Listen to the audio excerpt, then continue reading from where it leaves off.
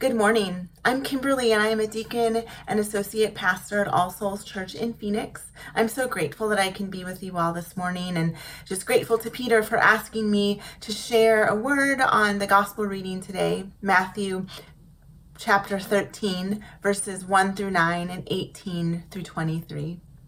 Well, as I began to reflect on this passage and just really kind of think through it and listen to what God had to say to me through it over the last couple of weeks, I kept coming back to a conversation that I had with a friend in college almost 20 years ago. So obviously that dates me, saying that it's been about 20 years, but and also significant to me because this conversation, it still sticks with me. And it's a conversation that the same friend and I actually come back to every once in a while still. And that was this friend, reflecting on the fact that she felt like she hadn't experienced a lot of suffering in her life. And it wasn't necessarily that she had tried to avoid suffering. She was realizing that she had certainly experienced quite a bit of privilege. And as somebody who knows Jesus, she was starting to wonder if the fact that she hadn't suffered or endured a lot of pain infected her ability to proclaim the gospel. And this conversation, it just got me thinking in that moment and then obviously into the future too. And at that moment, I didn't have much of a profound response for her, but she and I did talk about suffering and kind of the tendency sometimes as humans to compare people's hardships to others. This is worse or that is worse, that kind of a thing. But through the years, I have become convinced that a part of what we are called to as God's people and as sowers of His word is to develop a deep theology of suffering and also an ability to endure suffering, tension, and pain and to remain in it. And obviously, most of us don't have much control over maybe some of the suffering that we experience. But what about the suffering or the persecution that we experience because of the word, because of what we believe, things that we stay in and remain in because of who Jesus is? And this suffering, it can manifest itself in many different ways. And as we draw near to Jesus and who He is in this suffering, we remember and we realize that Jesus, He is no stranger to suffering. Jesus' status as king and Messiah was questioned. His best friends betrayed Him. He suffered and died on the cross for us. And as we develop this ability to suffer and remain in hard things, just as Jesus did, I think that we not only draw near to who He is and become more like Him, but we also draw near to our brothers and sisters. We have a better understanding of maybe some of the suffering or pain that they have experienced. It allows us to grow roots and develop and remain in this life that we are called to in Christ. My friend and I, we ended up, like I mentioned earlier, talking about this still more. And she has been able to see the manifestation of this more in her life and to develop this understanding of what we are called to as it relates to suffering as God's people, and that it has less to do with whether or not our life has been hard and more to do with decisions we make as followers of Jesus to remain in some of the hard stuff. In today's gospel passage from Matthew, if you've been in the church, you will likely have heard it before. It's about the sower, the seed, and the soil. And it's rich with potential in terms of what we have to learn from it. And today I really want to talk about what it means to be people who are rooted in God's word, who remain in God's word, and also a people who don't discriminate in terms of how we are sowing seed and spreading it and scattering it far and wide. Obviously, I'm in Phoenix and you all are in Austin, so we're in different contexts, but there are things happening right now that we are all experiencing in very similar ways despite where we live, whether we live in the U.S. or outside of it, whether we live in Arizona or Texas. In this first section of the text today, Jesus lays out for us the 4 different types of seed. And then in the second portion of the text, He breaks it down for his disciples, and he says that when someone hears the good news but doesn't understand it, the evil one comes and snatches what was sown in their hearts. Well, this is that seed that was sown on the path that the birds came and snatched and picked up. And then Jesus talks about the person who hears, immediately receives the word with delight, but doesn't have a root of their own. They only last a short time, and as soon as there's any trouble or persecution or tension or conflict or suffering because of the word, well, they trip up. Well, this is the seed that is sown in the rocky soil, the seed that doesn't have roots or foundation, and as soon as it starts to grow up, the sun scorches it. Jesus then talks about the one who hears the word but is distracted by the world's worries and seduction. Well, these are the seeds that are planted in the thorns, and as the thorns grow up, they choke out the seeds. And lastly, Jesus talks about the seed that is planted in good soil. He talks about those who hear the word and understand, and then they share the gospel with others, and it is multiplied more than we can ever even imagine. Each of these is a reality for us today. Some of them it can be easier for us to dismiss. The idea of the evil one snatching and kind of waiting for us to fail or to be vulnerable, that's something that oftentimes we dismiss or overlook. But we are really people who are prone to looking for an easy faith or an easy way. And idolatry is all around us, and the powers and principalities, well, they certainly exist still. In today's reading, Jesus isn't just describing different types of soil. He is describing our inner geography, our hearts.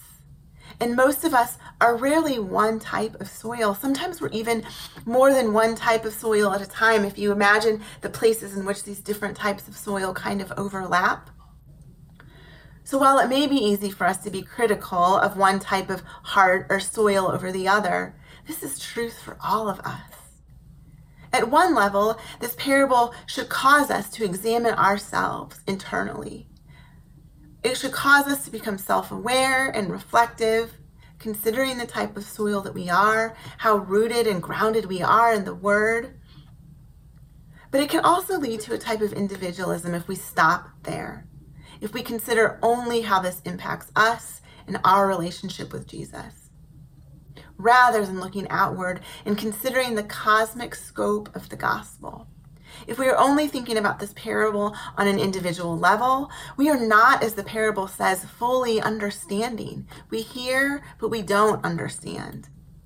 It requires us to get outside of ourselves and our own worldview, and this certainly can be uncomfortable.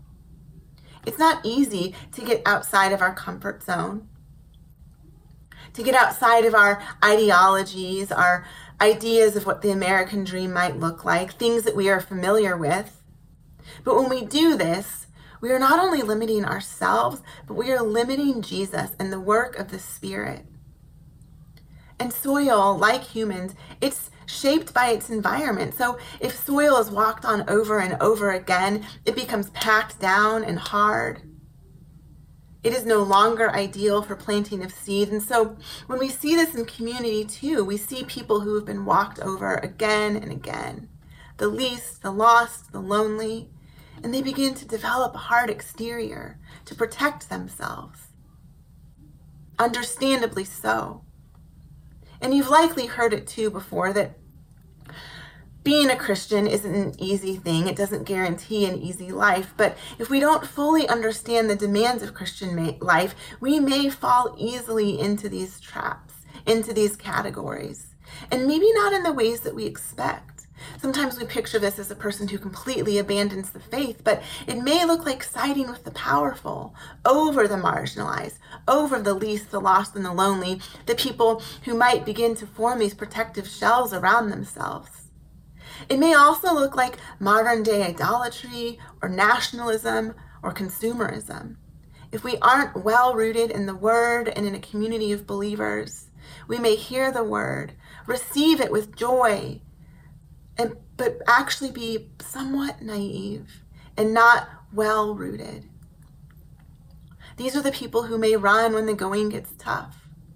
They're the people who may be so excited and ready to be involved when they first come to know Jesus, but then grow weary quickly when they face persecution and criticism. I know I can relate to this, and I'm sure some of you have experienced this in your life. I think that there are even really current examples of this happening. I want to look back to a letter that Dr. Martin Luther King wrote, from a letter from the Birmingham jail. You may be somewhat familiar with it, but in this, I think that he really points this out, this danger of remaining kind of moderate or wishy-washy, of not being rooted in God and in his word. And Dr. King wrote this letter in response to clergy who had criticized him for his nonviolent resistance during the civil rights movement. So in his letter, I'm going to read just a piece of it. He says, "I must confess that over the past few years, I have been gravely disappointed with the white moderate.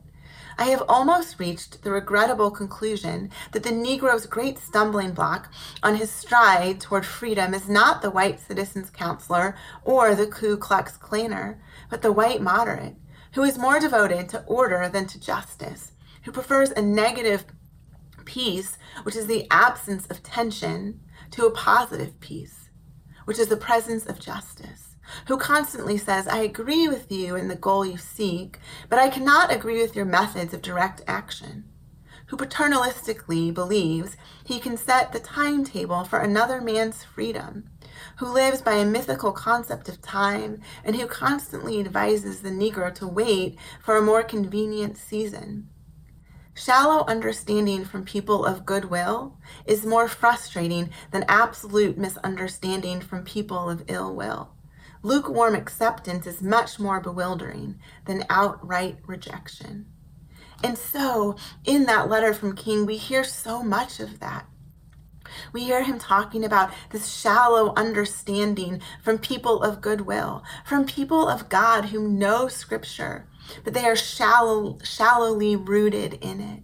They don't have deep roots that when this tension arises, they can remain in it.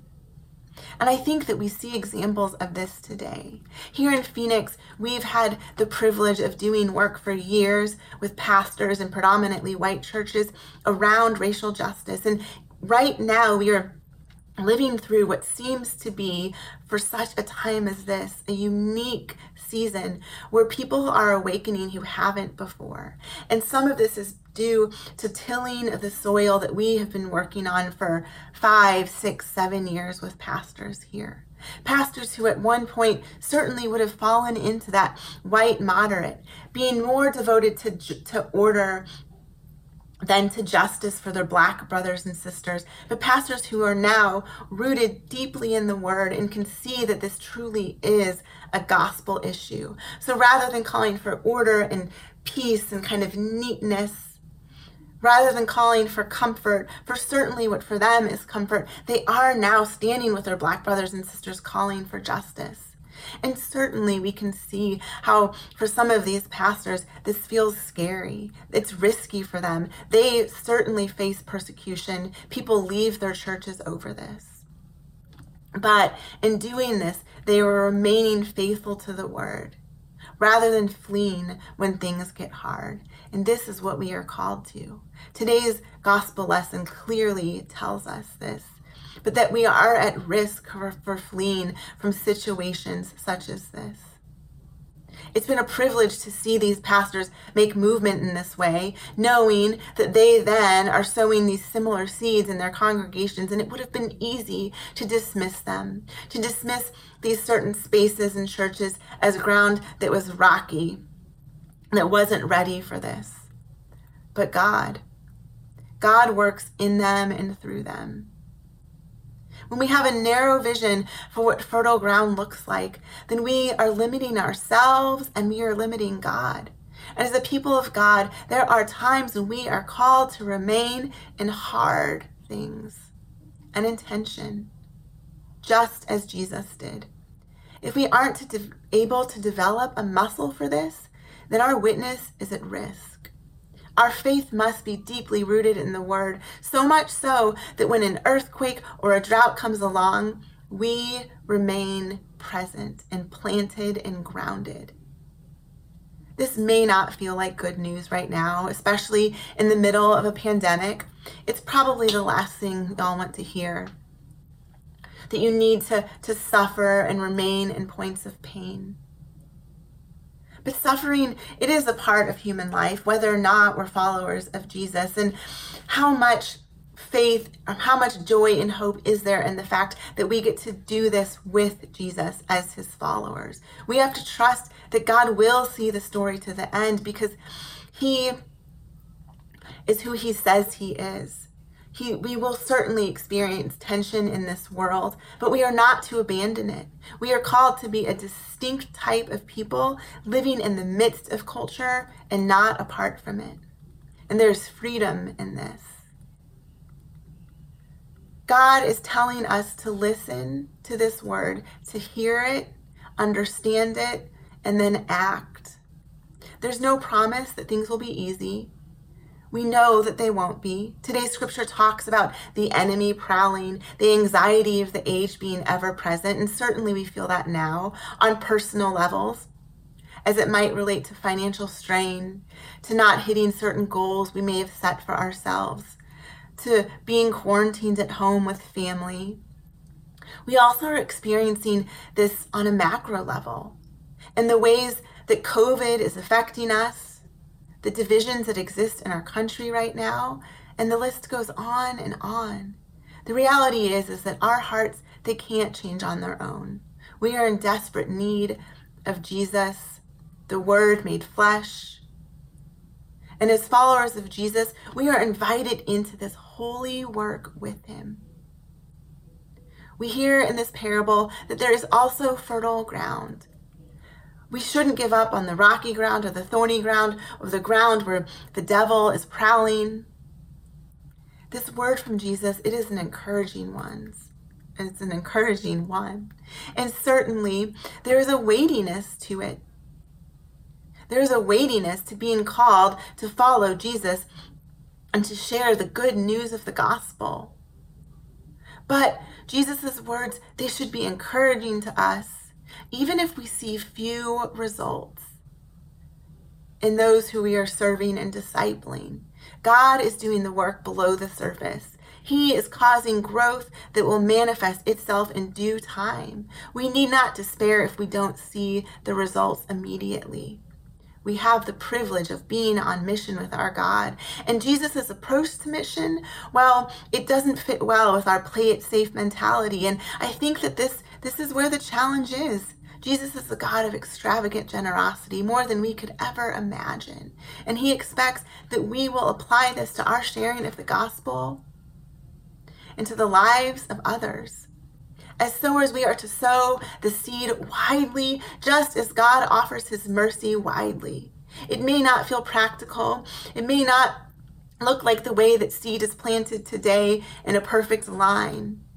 But it is the way of God. And this parable, it offers us a different perspective. The worldview of Jesus, it gives us a glimpse into God's world and what God is like. Although the soils are all different, the sower sows the same seed, and in all four soils with equal toil and love and hope and generosity. There is no soil that is left unsown, no ground declared undeserving of the sower's seed. There is no person that is undeserving of the word of God. This isn't about the quality of the dirt. It's about the quality of God, the divine sower, and we get to sow on his behalf. We may want to judge the kind of soil that we are or that others are, but that is for God. We should sow seeds everywhere, pay no attention to the quality of the soil. It may seem unwise, but this is about God's faithfulness and our opportunity to be faithful to him. In the kingdom of heaven, wastefulness gives way to hope. Wastefulness gives way to inefficiency. Inefficiency gives way to love, and profitability, it gives way to generosity. God's economy is different than that of the world. And the story of God, it encompasses all of our life, our family, our school, our relationships, our extracurriculars, and so on. So when we hear this parable of the sower, we should be asking, what type of soil are we?